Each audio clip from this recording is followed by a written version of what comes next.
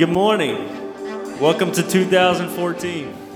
That sounds weird to say. I'm going to keep saying it so that I don't forget or mess that up too much. Let's stand together. We're going to begin worship this morning. We're so glad that you chose to come and worship with us here at Mission View. It's our desire that you would have an encounter with God this morning, that as we sing to Him, that as we hear Brian speak from His Word this morning, that you would be changed by the power of the gospel, and that God would begin or continue a great work in you. Let's sing together. Good morning, Mission View. It's good to see everyone today. If you are new with us this morning, we welcome you here, and we want you to let us know that you are here. So we have a communication card. It's on the bottom of your bulletin. If you could fill that out and drop it in the offering plate when they pass, that would be great. Also, if you have a prayer request or if you need to update your contact information, you can do that on this communication card. So make sure you take the opportunity to do that. We want to let you know about just a couple things that are going on at Mission View. First of all, we have our community group starting up the week of the 12th, so it's coming up really soon. If you are not signed up for a community group, I encourage you to do that today. You can do that online at our website. It's real easy to do. There's plenty of groups to choose from. There should be something that works with your schedule. Community groups are a huge blessing, and they're the lifeblood of Mission View in a lot of ways. And so I encourage you to get involved. We had a community group at our house last semester, and it was really amazing. We really bonded as a group, and were able to just hold each other accountable and pray for one another and lift one another up, and it was a wonderful experience. And so we don't want anyone to miss out on that, so make sure that you join a community group. We also want to let you know about a class that is being offered by Maranatha Bible Church, which is our sending ministry. It's going to be starting up in just a couple weeks. I believe January 23rd is the first night. And the class is called Perspectives. And it is a class about what the Lord is doing all over the world. It's called Perspectives on the World Christian Movement, actually. So it's just about how God is at work globally and how we can be involved in that work. And really, it's a life-changing class. I took it 2 years ago when Maranatha first offered it, and the Lord really used it to spark a passion in my heart for missions and just for what He's doing all over the world. So we encourage you to be part of that. It's on Thursday nights. There are discounts available, and there's actually an early bird discount available only for another couple of weeks. So if you want more information on Perspectives, you can get that information either by calling Maranatha or going to their website, or we actually have some flyers at our information center over by the Commons, so make sure that you pick one of those up if you're interested in Perspectives. Now, speaking about missions, we do want to pray for our missionaries this morning. We're praying for Eitan and Caitlin Barr, who are missionaries to Israel. So let's lift them up before the Lord.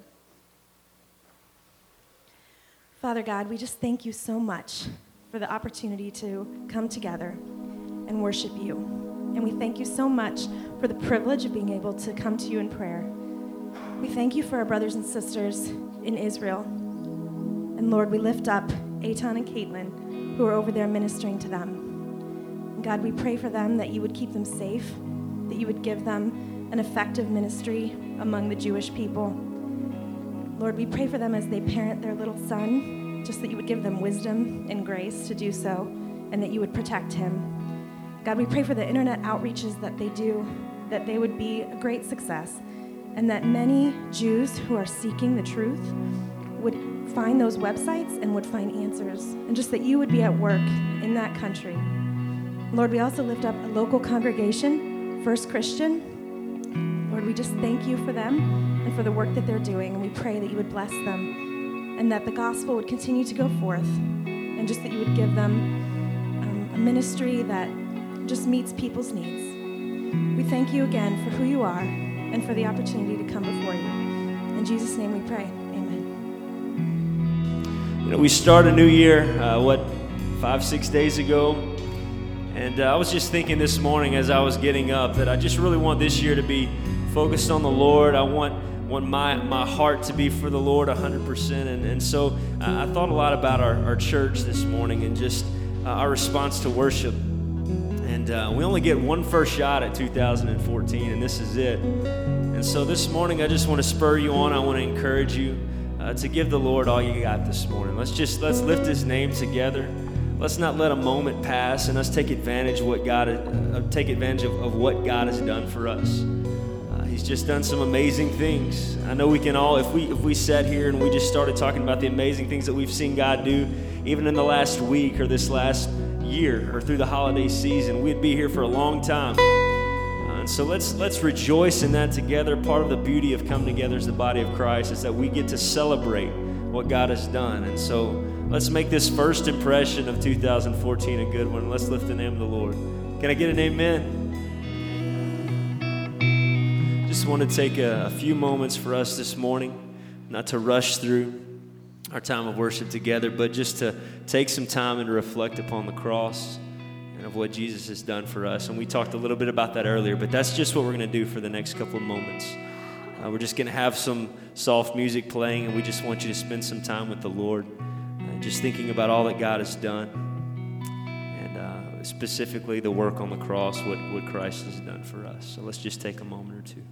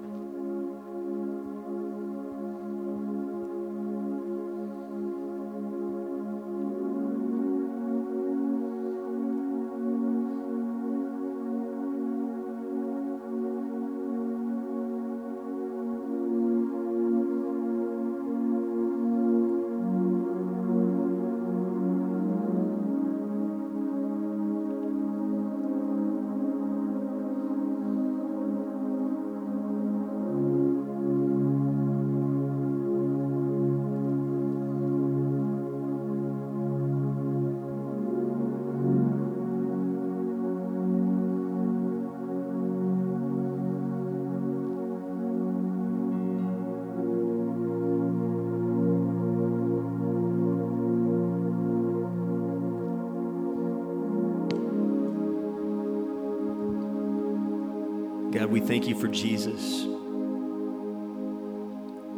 We thank you for your church. And Lord, we thank you for your grace, that you would allow us to have relationship with Jesus and to be a part of the body of Christ that is your church. Father, I pray that this morning that we would not take lightly your presence, that we would not take lightly your holiness. God, that you would be pleased with us. Father, that we would serve a holy God, and that you would make us holy in your sight this morning as we sing to you. In Jesus' name, amen. Will you stand with us? God, thank you for this time together where we can lift your name up. God, we thank you that you are a holy God, but God, that you have made us right in your sight. Lord, we thank you for the justification process and just how you continue a work in us, Lord, despite our sin, despite our failures. So, God, we're grateful this morning, and we pray that you would just be pleased with us as we've sung to you, Lord, and now as we turn to your word, Lord, that you would just teach us, that you would admonish us, Father, that we would grow closer to you. In Jesus' name, amen. You can have a seat. Good morning, Mission View Church.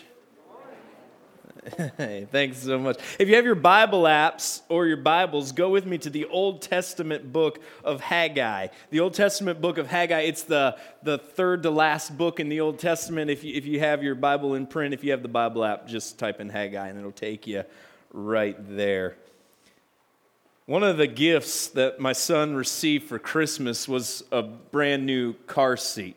He's only 13 months old, but most 13-month-olds are half of what Ethan is. He's a healthy 25, 26 pounds, and he had to have, when he was born, one of those brand new baby car seats, and they face backwards, and they're built for tiny babies. And Ethan is great. He's just not tiny. He's got a healthy appetite, got some meat on his bones. And so one of the things we looked at before Christmas is he now meets the weight requirement to get a much more convenient car seat, one in which he can now sit facing forward. Before, his car seat, he had to look backwards, and you had to carry him out of the car in the car seat, and he's 25 pounds, and then the car seat's probably another 15 to 20 pounds. My wife has guns now like a female MMA fighter. I mean, it's incredible. I don't want to arm wrestle her. It would be embarrassing for me. And so we just decided that it was, I just admitted my wife could out-arm wrestle me, all right? That's the sign of a real man. He knows his limitations. So for those of you scoffing,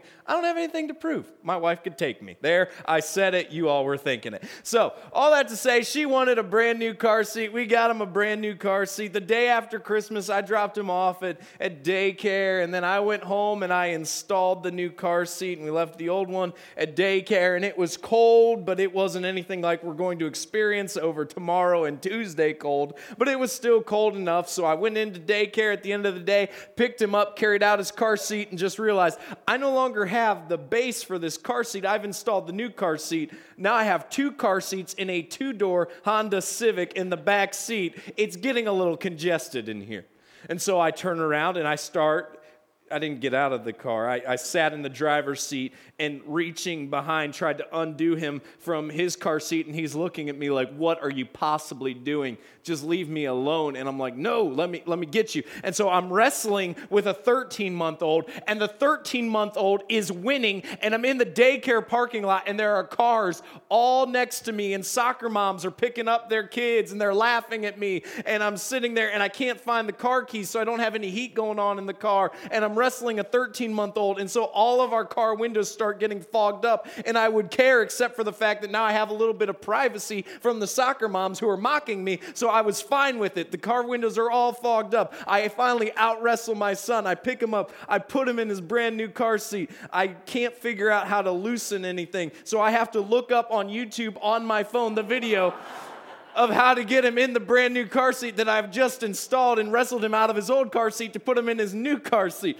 I do that. I finally am reaching all around. I can't find the keys. And I'm thinking after 20 minutes of sitting in the parking lot, I have to go back into daycare and ask, if I left my keys inside, I'll never live it down. So I finally find my keys. I turn on the car. I let it defrost for a minute. We pull out of daycare. We start driving along. And I just start hearing my son cooing in the back seat. And I'm like, what is going on? This kid is loving his brand new car seat. Dad of the year. Yes. And so we come up to a red light, and I look back, and his head's just going a mile a minute. He's looking from side to side to side. He can't get enough. He's taking in everything, and it dawned on me. When he was in his backwards car seat, we had a little mirror on the back of the seat so that we could adjust our rear view mirror and we could see what he was doing. But his entire car trips consisted of him looking at himself. That's what he did. He just looked at himself. He's a cute kid. He knows he's a cute kid. So he would just sit there and impress himself constantly. And now, for the first time in his life, in the car, he wasn't limited to just looking at himself. He had a whole new perspective, and he could see the things around him instead of just himself. Over the next couple weeks, we're going to look at the Old Testament book, Haggai. And the challenge for us is going to be to make sure that we're not just looking at ourselves. See, that was the message that the prophet Haggai took to the people. The trouble was they were self-absorbed. They were focused on themselves. And Haggai draws a contrast that we're going to see develop over the next couple weeks of how the individual is progressing and standing and how they're functioning in their life and how they're functioning and standing in their spiritual lives. And the contrast is great. We begin in Haggai 1. In the second year of Darius the king, in the 6th month, on the first day of the month, the word of the Lord came by the hand of Haggai, the prophet of Zerubbabel, the son of Shealtiel, governor of Judah, and to Joshua, the son of Jehozadak, the high priest. Thus says the Lord of hosts, these people say the time has not yet come to rebuild the house of the Lord. Now, we're going to give you a short history lesson just right now. And for you history haters, I promise I'll be short, so don't lose me, all right? Stick with me. I promise I'll be very, very, very brief. But just to set the background for what's going on here in Haggai and his message. In 959 BC, Solomon completed the temple. Now, the temple was the center of Israelites' relationship with God. It was where they would go to sacrifice. It's where God dwelled. The temple was the center of the Israelites' relationship with God. In 959 BC, Solomon completes the temple. Now, we know that Solomon, he liked the ladies a little bit. And one of the results, oftentimes, of liking the ladies a little bit is lots of kids. And one of the results of lots of kids is lots of fights. And so Solomon croaks, and then all of a sudden, his sons start jockeying for the throne. They start jockeying for position. Who's going to be king? Who's going to be in control? And all these different kids have all these different agendas. I mean, family drama like you've never seen before. You think your family's messed up. It probably is, but nowhere near as bad as Solomon's. So all of a sudden, the kingdom just splits. It splits. In 722 BC, the Assyrians conquered the northern tribes of Jerusalem and scattered them throughout their empire. So a great majority of Jerusalem is gone, and the Israelites are gone. Well, in 586 BC, the tribe of Judah still held on to Jerusalem. But in 586 BC, the Babylonians overtook Jerusalem and absolutely destroyed the temple that Solomon had built. I don't know if you're picking up or not, but there were a lot of wars. There were a lot of battles. There were a lot of fights. And so in 539 BC, the Babylonians who came in and overtook Jerusalem, they now are overtaken by Cyrus. And their leader sent the Jews back to Jerusalem in 538 BC. This is where the book of Ezra picks up for us in the Old Testament. Guess what happens to Cyrus? He's killed, like every other king of that time. There's another king, and then Darius becomes king. There are arguments whether this happened peacefully or through the use of force. Either way, Darius's reign began in 521 BC. He established governors and assigns them provinces in the kingdom, and Zerubbabel is the governor and Joshua the high priest over Jerusalem, and that takes us to 520 BC where Haggai is. And Haggai details all of this for us in verse 1. In the second year of Darius the king, in the 6th month, on the first day of the month, the word of the Lord came by the hand of Haggai the prophet to Zerubbabel the son of Shealtiel, governor of Judah, and to Joshua the son of Jehozadak the high priest. Thus says the Lord of hosts, these people say the time has not yet come to rebuild the house of the Lord. So they've been back in their land for 18 years. They started rebuilding the temple, but they didn't really put any effort into it. And their argument is one of, it's not yet time.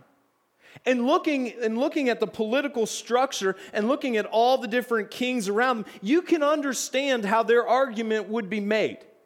It's not a stable time. We're not secure. Now's not the time. Let's just wait for a more secure time. Let's just wait until things are a little bit more resolved. There's a lack of security that they're clinging to, and it's understandable because of everything that's going on around them, and they're saying, let's just wait on rebuilding the temple. Then the word of the Lord came by the hand of Haggai the prophet. Is it time for you yourselves to dwell in your paneled houses, while this house lies in ruins? Now therefore, thus says the Lord of hosts, consider your ways. You have sown much and harvested little. You eat, but you never have enough. You drink, but you never have your fill. You clothe yourselves, but no one is warm, and he who earns wages does so to put them into a bag with holes. See, all the hesitation that they had in terms of rebuilding the temple, the center of worship and their relationship with God, all the hesitation that they claimed about a lack of security, it didn't impact them on a personal level. See, personally, they were worried about their own dwelling place. They were worried about their own house. And while on one hand they're claiming, we can't do anything about the temple because it's just not time yet. It's just not secure. It's just not right yet. We need more stability. We need more security. On the other hand, they're saying, now's a great time to build our house. Now's a perfect time for us to have a great place to live. Now's the time that we should work on our own homes. See, sometimes when God calls us to do something and we don't listen, or we hesitate. Sometimes we're very subtle and we're very smart about it.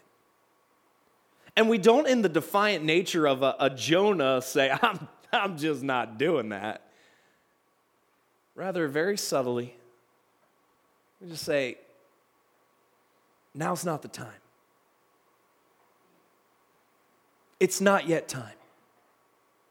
And we figure out convenient excuses that on the surface look great. But when we get a level deeper and we continue to peel away, the truth finds that they're very empty. And here they're saying, we can't rebuild the temple, and yet that hesitation's nowhere to be found in terms of their own houses, in terms of what they possess. Now was the time for them to live in luxury. Now was the time for them to focus on what they had. I'm sure they convinced themselves that it was entirely legitimate. But God tells the prophet Haggai, there's no such thing. He goes on, now therefore, thus says the Lord of hosts, consider your ways. You have sown much and harvested little. You eat, but you never have enough. You drink, but you never have your fill. You clothe yourselves, but no one is warm. And he who earns wages does so to put them into a bag with holes. Now this is an agrarian farming community. And so he's just laying here out what society would understand. You sow much, yet you reap little. That goes against natural law. Natural law tells us the more seed a farmer casts, the larger the crop will be during the harvest. You eat, but you're never full. Unless you're going through puberty, that doesn't make sense. Now, if you're going through puberty, you know, and your parents know because they're looking at their grocery budget saying, what has happened here? You can eat all day, and you are never full. And your parents are thinking of filing for bankruptcy just to feed you. But unless you're going through puberty, you understand if you eat enough, you get full. Consequently, if you're thirsty, if you drink, your thirst is quenched. If you are cold, you layer yourself with clothes. I'm just telling you, you better go get everything you have out of your closet and out of your dresser drawers because tomorrow night you're going to need it. It's going to be freezing with a low of a nice minus 11 degrees. But we understand when it's cold, what do? We put on more clothes. And yet the prophet says, you keep putting on clothes, but you're never warm. You save, and yet you're throwing it into a bag of holes. You have nothing to show for it. See, all of this violates natural law. All of this violates that which naturally occurs, and yet this is their reality.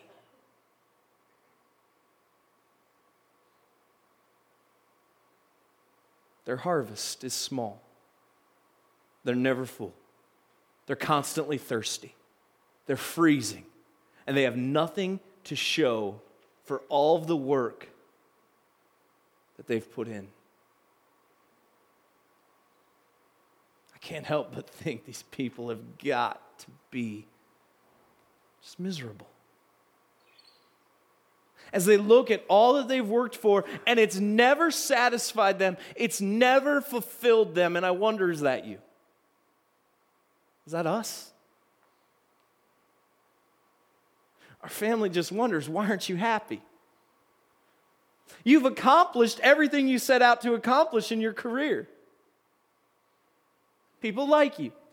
You have a nice house. You drive a great car. You take fabulous vacations.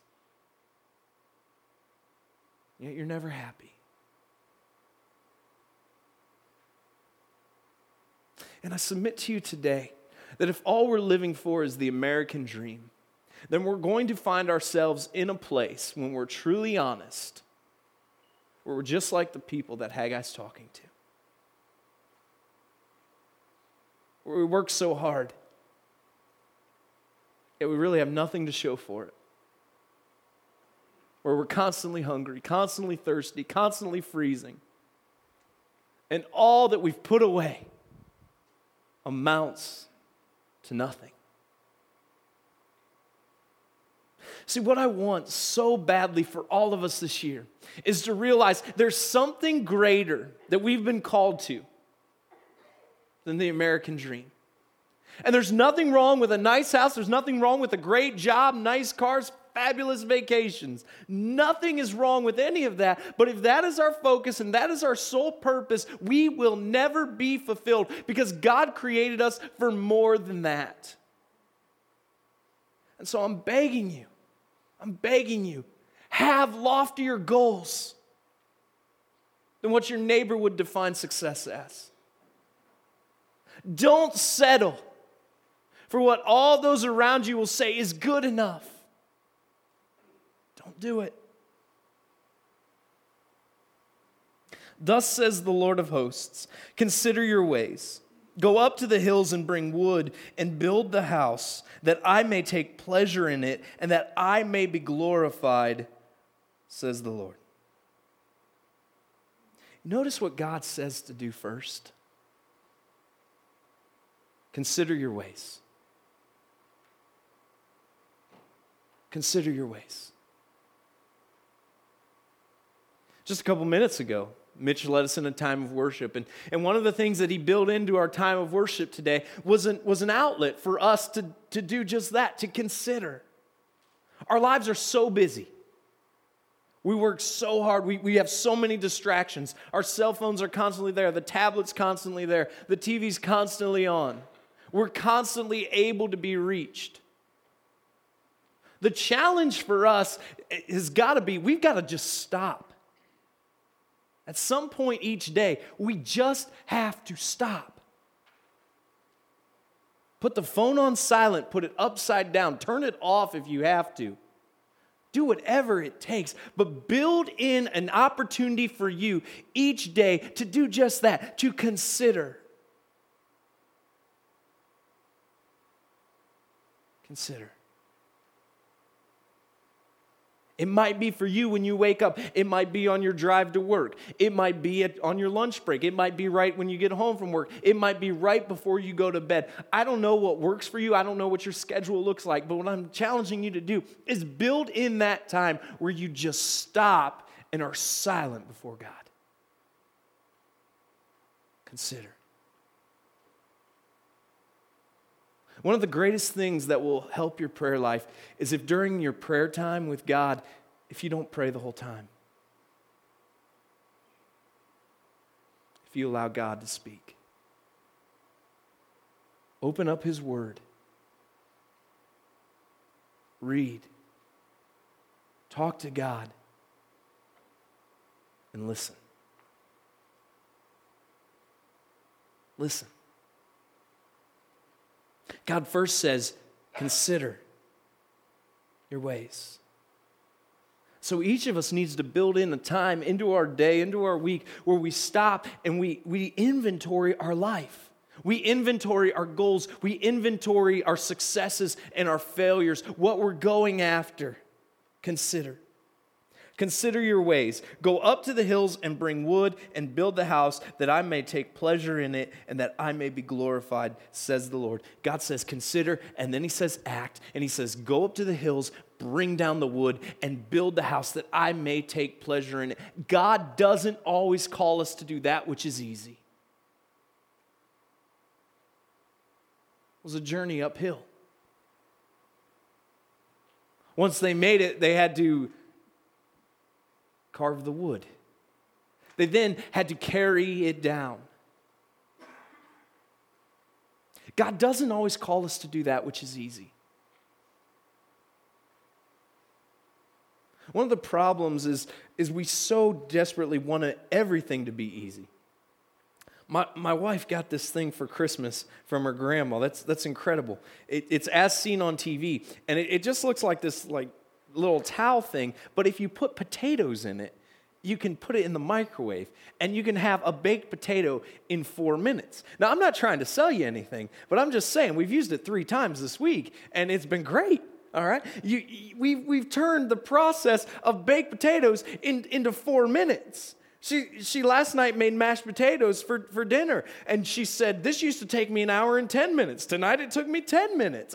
We love what's easy. We love what's convenient. The problem is God doesn't always call us to that which is easy, and God doesn't always call us to that which is convenient.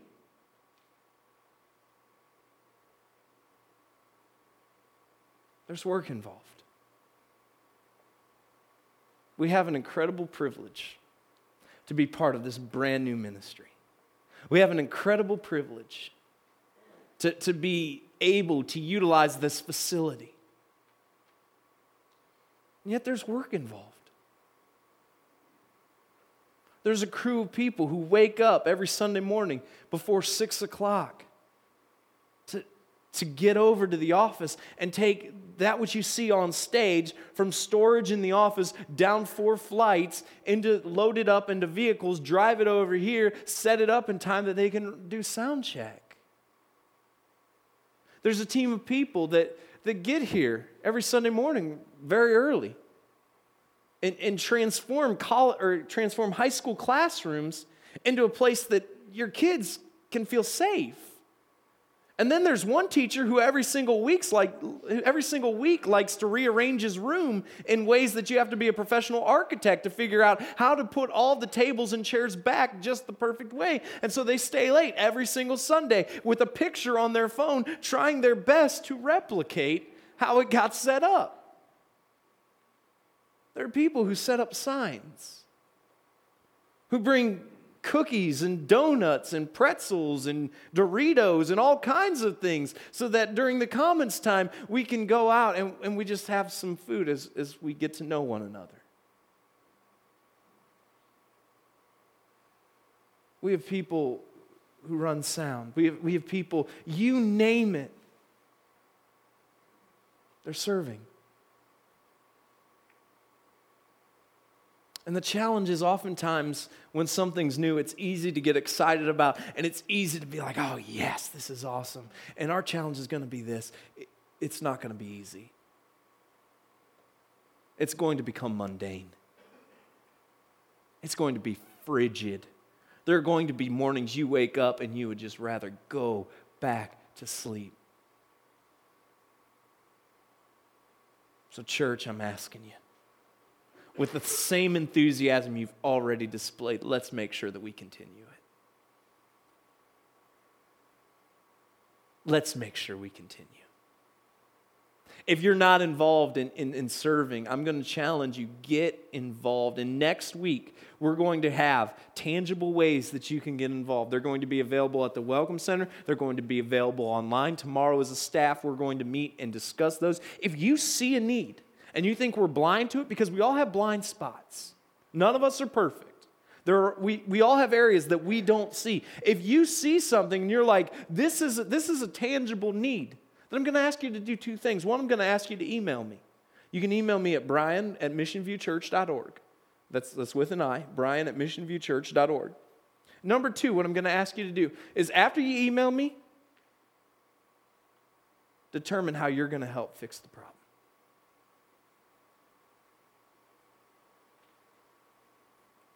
I so love what we've already been able to accomplish. I so love hearing the stories of people whose lives have been changed, whose marriages are being changed, who have become closer to God. I so loved a couple weeks ago, and I occasionally just watch it online, seeing 11 people baptized right over there. I so love what God is doing, and I'm so excited about it, and I so love that we get to partner with you on this journey. And so all I'm asking, I'm not saying anything's wrong. All I'm saying is let's just make sure we keep our focus. Let's just make sure when the going gets tough, and it will, and when the going gets tougher, and it will, let's not lose sight. Let's not give up. Let's understand and let's realize that God calls us to accomplish difficult things for His glory. And let's together resolve to say, no matter how tough, no matter how difficult, I'm in. I'm committed. And I will not quit. God doesn't always call us to do what's easy. You looked for much, and behold, it came to little. and when you brought it home, I blew it away.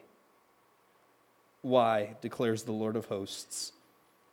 Because of my house that lies in ruins, while each of you busies himself with his own house. Therefore the heavens above you have withheld the dew, and the earth has withheld its produce. And I have called for a drought on the land and the hills, on the grain, the new wine, the oil, on what the ground brings forth, on man and beast, and on all their labors. The reason for the hardship is priorities. God desperately wanted their attention because the people were guilty of idolatry, and the gods they put before God was themselves. See, the root of idolatry is pride. Oftentimes, the biggest gods we place in front of God is us. It's ourselves. There are two things that are just so troubling about pride. The first is it's obvious to everyone except the person who harbors it. It's obvious to everyone if you are proud. It's just oftentimes not obvious to you. That's incredibly dangerous.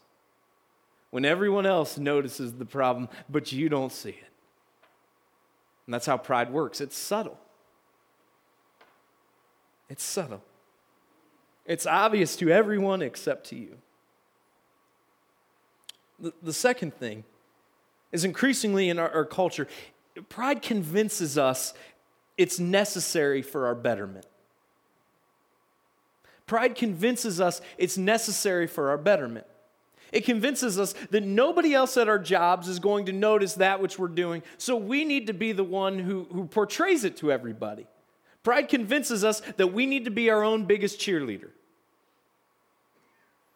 I saw one quote last night. I don't know who to attribute it to, but it said, "They say don't believe your own hype. I ask why not? Because if you don't, nobody else will." And that's the mindset that a lot of people in our business communities, every politician, that's the mindset that just about everyone has. It's constantly about me. It's about me getting my name out there. It's about people realizing and recognizing that which I accomplish.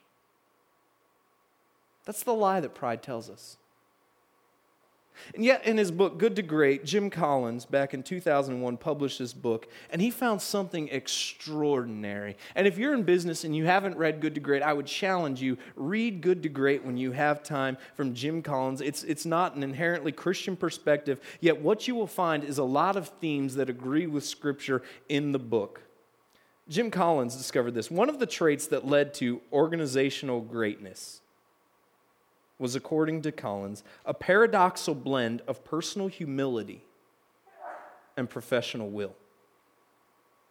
Personal humility and professional will. The first surprised Collins.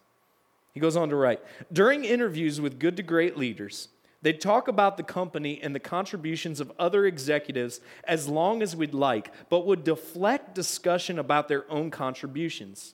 It wasn't just false modesty. Those who worked with or wrote about the good to great leaders continually used words like quiet, humble, modest, reserved, shy, gracious, mild-mannered, self-effacing, understated, did not believe his own clippings, and so forth." See, the lie that pride tells us is you've got to let everyone know how great you are. Turns out to not be the case. And this shouldn't catch us by surprise, for we know from the Scriptures that God hates pride. He hates it.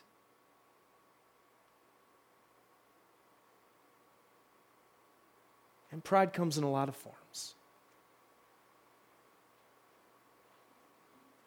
One of the greatest is when we elevate ourselves over God.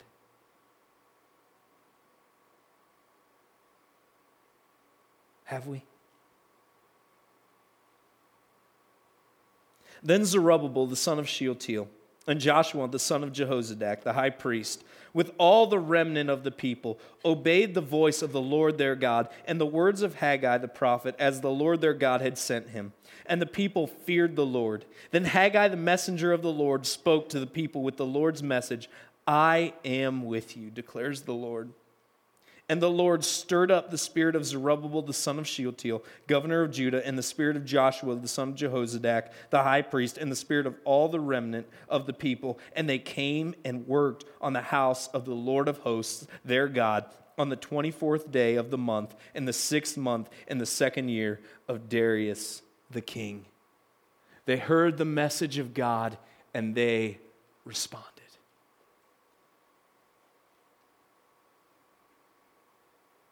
They focused and they went to work on God's house. God got their attention. God is a jealous God. God wants all of you.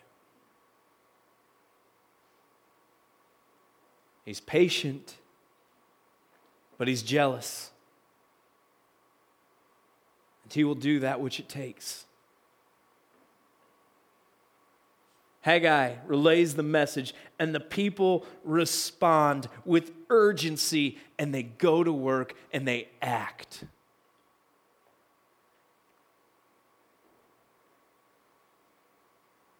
Do we need to?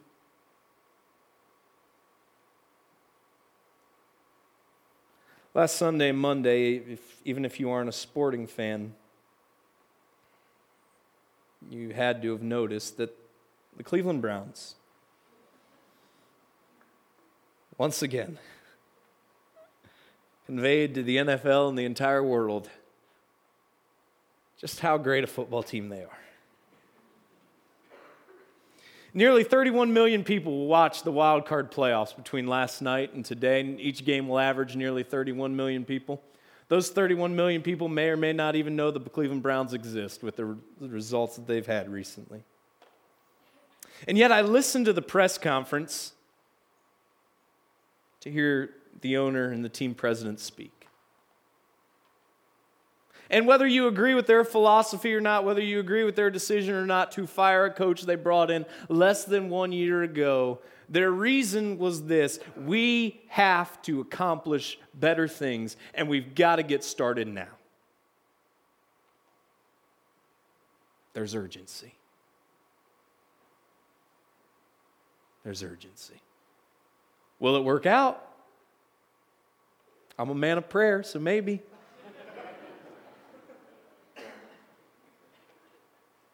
But they're not willing to wait. Church, let's not be willing to wait. Let's not be willing to wait. So for us, practically, what do we need to do? First, do an inventory of our time and our resources. If you were to have a financial and a time audit conducted on yourself, what would your time and money say about your priorities? What would be reported in the audit? Number 2, be willing to invest your time and your giftedness in the body of Christ. There are a lot of avenues for this.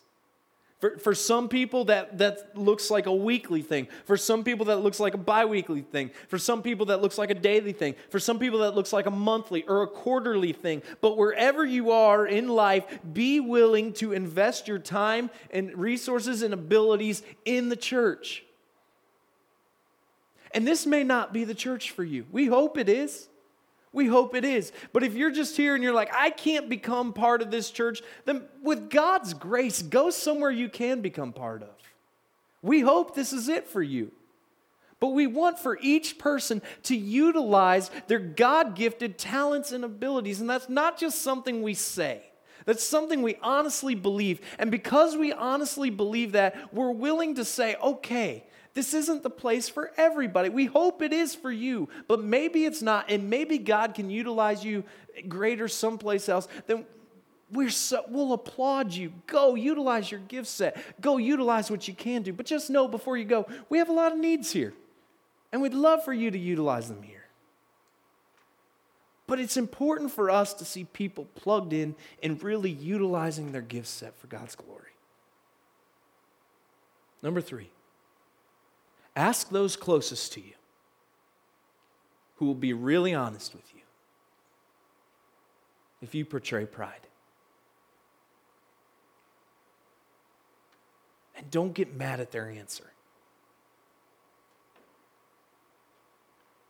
Ask them, are my priorities in order? Does everybody else know something about me that I myself don't see? How would you describe me? And if they come back and say, yeah, you do, then work on it. Read about humility. Open the scriptures. Just go to the back of your Bible or on the Bible app. Just type in the word pride and see what the scriptures say about pride. And spoiler alert, it's never positive. Number 4, don't put it off. Don't think there's always tomorrow. I need to focus over here now. Don't put off your relationship with Christ. Start right now. No matter what reason or excuse you have that seems good, it's not valid. Start now on the most important relationship in your life. And that's your relationship with God. And it's a personal relationship because of that which Jesus accomplished on our behalf. Inventory your resources and your time. Invest in this church or another local church. Ask those closest to you if you portray pride. And don't put it off. Start now. God, I pray that you would give us a holy urgency.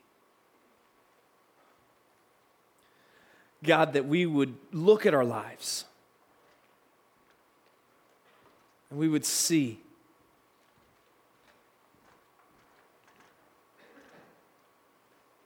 if there's anything in our lives that brings you dishonor. God, I pray that we would deal with it, especially with pride.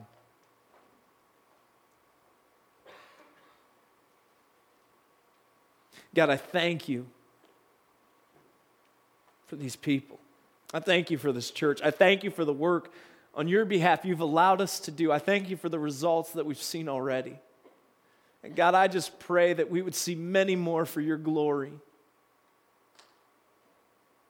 So God, I just first want to say thanks for putting all these people with all their different gifts here. And God, I would just pray that we would have an urgency to utilize those gifts. God, I pray that as we look at our lives, we wouldn't see that we put everything before you, but God, that we put nothing before you. With our time, with our resources, with our talents. God, I pray that as you look at our lives, you'd be honored with how we conduct them. Lord, thanks for your patience with us. Thanks for your love for us. And God, I pray now with a holy urgency, we'll live for you, for your glory, that you would delight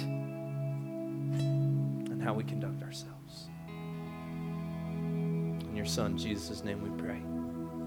Amen. You're dismissed. We'll see you in the Commons. Y'all have a great week.